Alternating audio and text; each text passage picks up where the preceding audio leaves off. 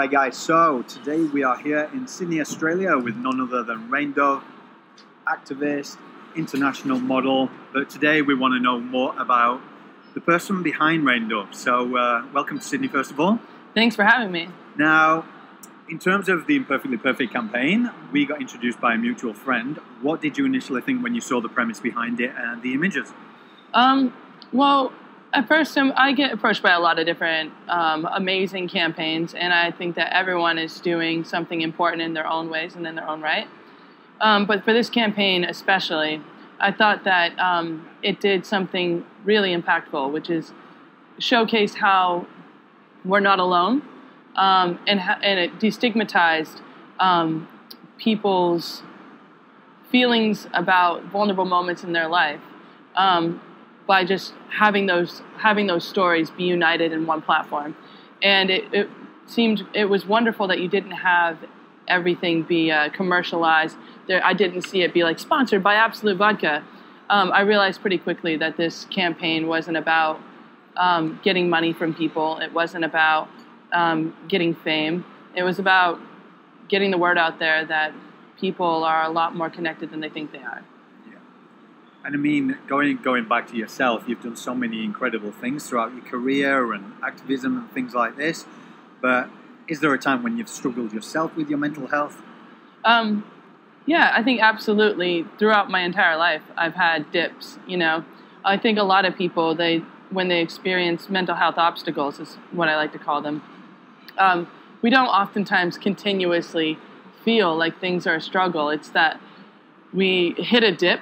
We pull out of it, and then just as we think things are fine, we hit another dip again, and we question ourselves twice as much because we thought we had gotten over these insecurities that we had before. And the more time goes on, and the more dips we hit, the more we start getting anxiety about the next dip to come, even when things are really positive. Yeah. I experienced that a lot.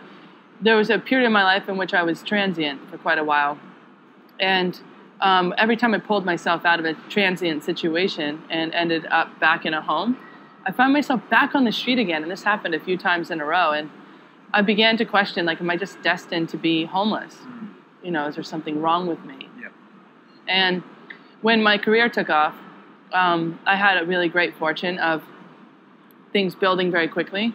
But I equated my social image and status with also my security and ability to survive and feed myself.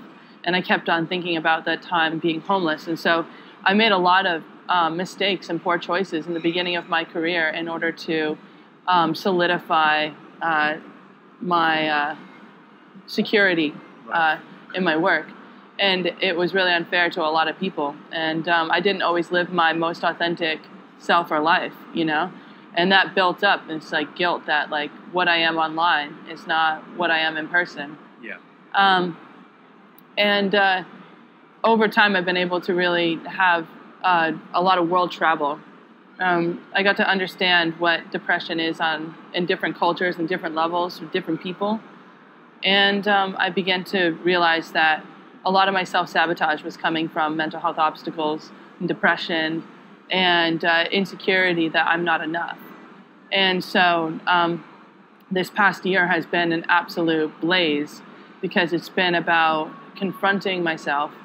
I did a video where I told the absolute truth about who I am and who I've been. It was an hour long, and I purged all the times I've ever lied, stolen, cheated that I could think of, and I put it online. I got skewered for it. Wow. But confronting that really helped me confront a lot of my mental health obstacles. Yeah. Because it created a space where I could be honest with myself, and therefore I felt safe with myself. And what led up to like that complete purge, that complete video, was in July. Everything just fell out from underneath me. I felt like I had been doing a lot of good work, and I'd been a really honest person, but my past caught up to me. And all those little things that you did and said out of insecurity caught up to me. And one day, I lost my home, I lost my partner, I lost my best friend. I lost a good portion of the security I put into my bank account. And I felt like I maybe had lost my career because I was with somebody who was very well known, and I thought, oh gosh, the tabloids are going to just skewer my family, and everything I've worked hard for, honestly worked hard for, is going to be swept away by the things I've done that weren't so honest. And so in July, I had drank a lot of alcohol, and I left a lot of messages on my family's machines and through text, and I even left them for my former partner and my best friend, and I told them I didn't want to live anymore. I told them, this is my Instagram password, this is the information for my bank accounts, here's what I want you to do with my body. And I went on to the rooftop of this hotel I was at, because I was in the middle of shooting a campaign for Zalando at the time, and I went up onto this rooftop, and I thought, I'm just going to do it. I'm just going to jump. And somebody walked in on me in the middle of that to go smoke a cigarette. And they were literally like, what are you doing? Because I'm just standing there. I'm erratic. I'm crying. I'm obviously leaving very intense messages for people. And they just, it felt very violent in the moment, but now I'm really grateful for it. But they went over and they just ripped me off from the rooftop so fast. The next day, I sobered up. I listened to the messages. I forced myself to listen to the messages I had left. And I was like, why do I feel that way? Why do I feel that way? Why didn't I feel like that when I was homeless? You know, when I was homeless, I didn't want to end my life. When I had very little, I didn't want to end my life. And I'm in a position now where I have an incredible audience that supports my work. I have things that I've done through my own merit and not through manipulation or lies. I have an incredible network of chosen family that I've curated all around the world. And I was like, why did I get to that level? And I realized that, like, it's because even though I was incredibly connected to over 500,000 people on my platforms, and I had chosen family all over the world, the fact was that nobody was there with me in that hotel. And even though we're incredibly connected as a species right now, more than ever before, I felt very disconnected, and I felt a lot of shame. I didn't want to have to own up to my my past. I didn't feel like I had the strength for it. And then a big, sorry, I get really emotional, but or not sorry. Thank you for being so patient. But then over the next few months, I decided I'm going to do a video on suicide and what drives us to suicide. And as I was doing my research, I realized that the suicide rates in the US and the UK, two places that consider themselves to be first world countries, is higher than countries that they demonize and say are unlivable. Countries like Afghanistan, countries like the Philippines and Colombia, places that are war-torn, impoverished, or experiencing famine. And it made me think that maybe I wasn't so alone. Maybe people who seem to have a lot of privilege or space, there's a reason why they're being driven to taking their lives, even though there may be a lot more resources than they're perceiving. So I went on a journey around the world. I went to Colombia, for example, and I met with people who lived in conditions that various nations have condemned, of extreme poverty, of war, of disease, and asked them what the key to happiness was. Why is it worth more to be alive when you feel like you're worth less as a person? Not necessarily humanity-wise, but I mean literally the hierarchy of humanity. Yeah. And every single person that I talked to pretty much had the same answer, which was like that, like, who they are is how they are, not what they are. Yeah. And that every day they may not have much, but what they have are their intentions and the executions of those intentions, and that every day there's always something to be proud of, even if it's just the fact that you made it to the end of the fucking day. And since going on that journey, it's really put me in check about my privilege and where I'm at, and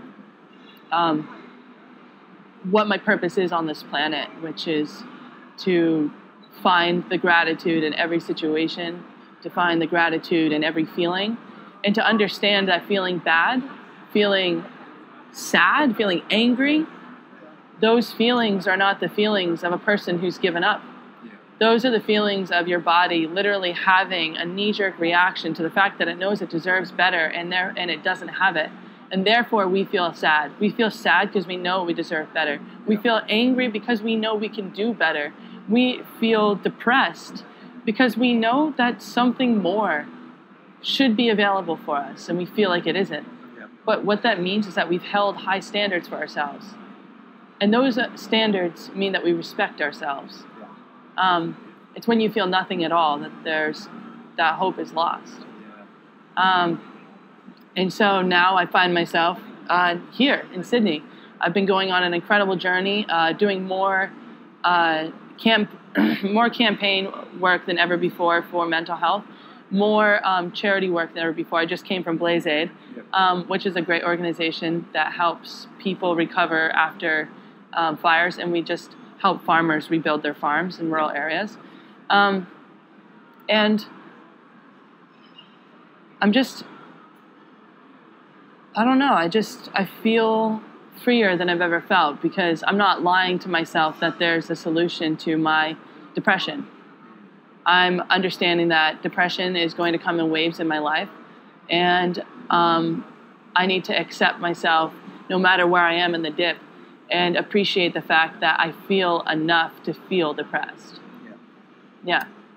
Take away the lights, the camera, the events, essentially your name, Rain Dove, your public persona, bring it back to you yourself. Now you have opened up and you've found your voice in sharing your story.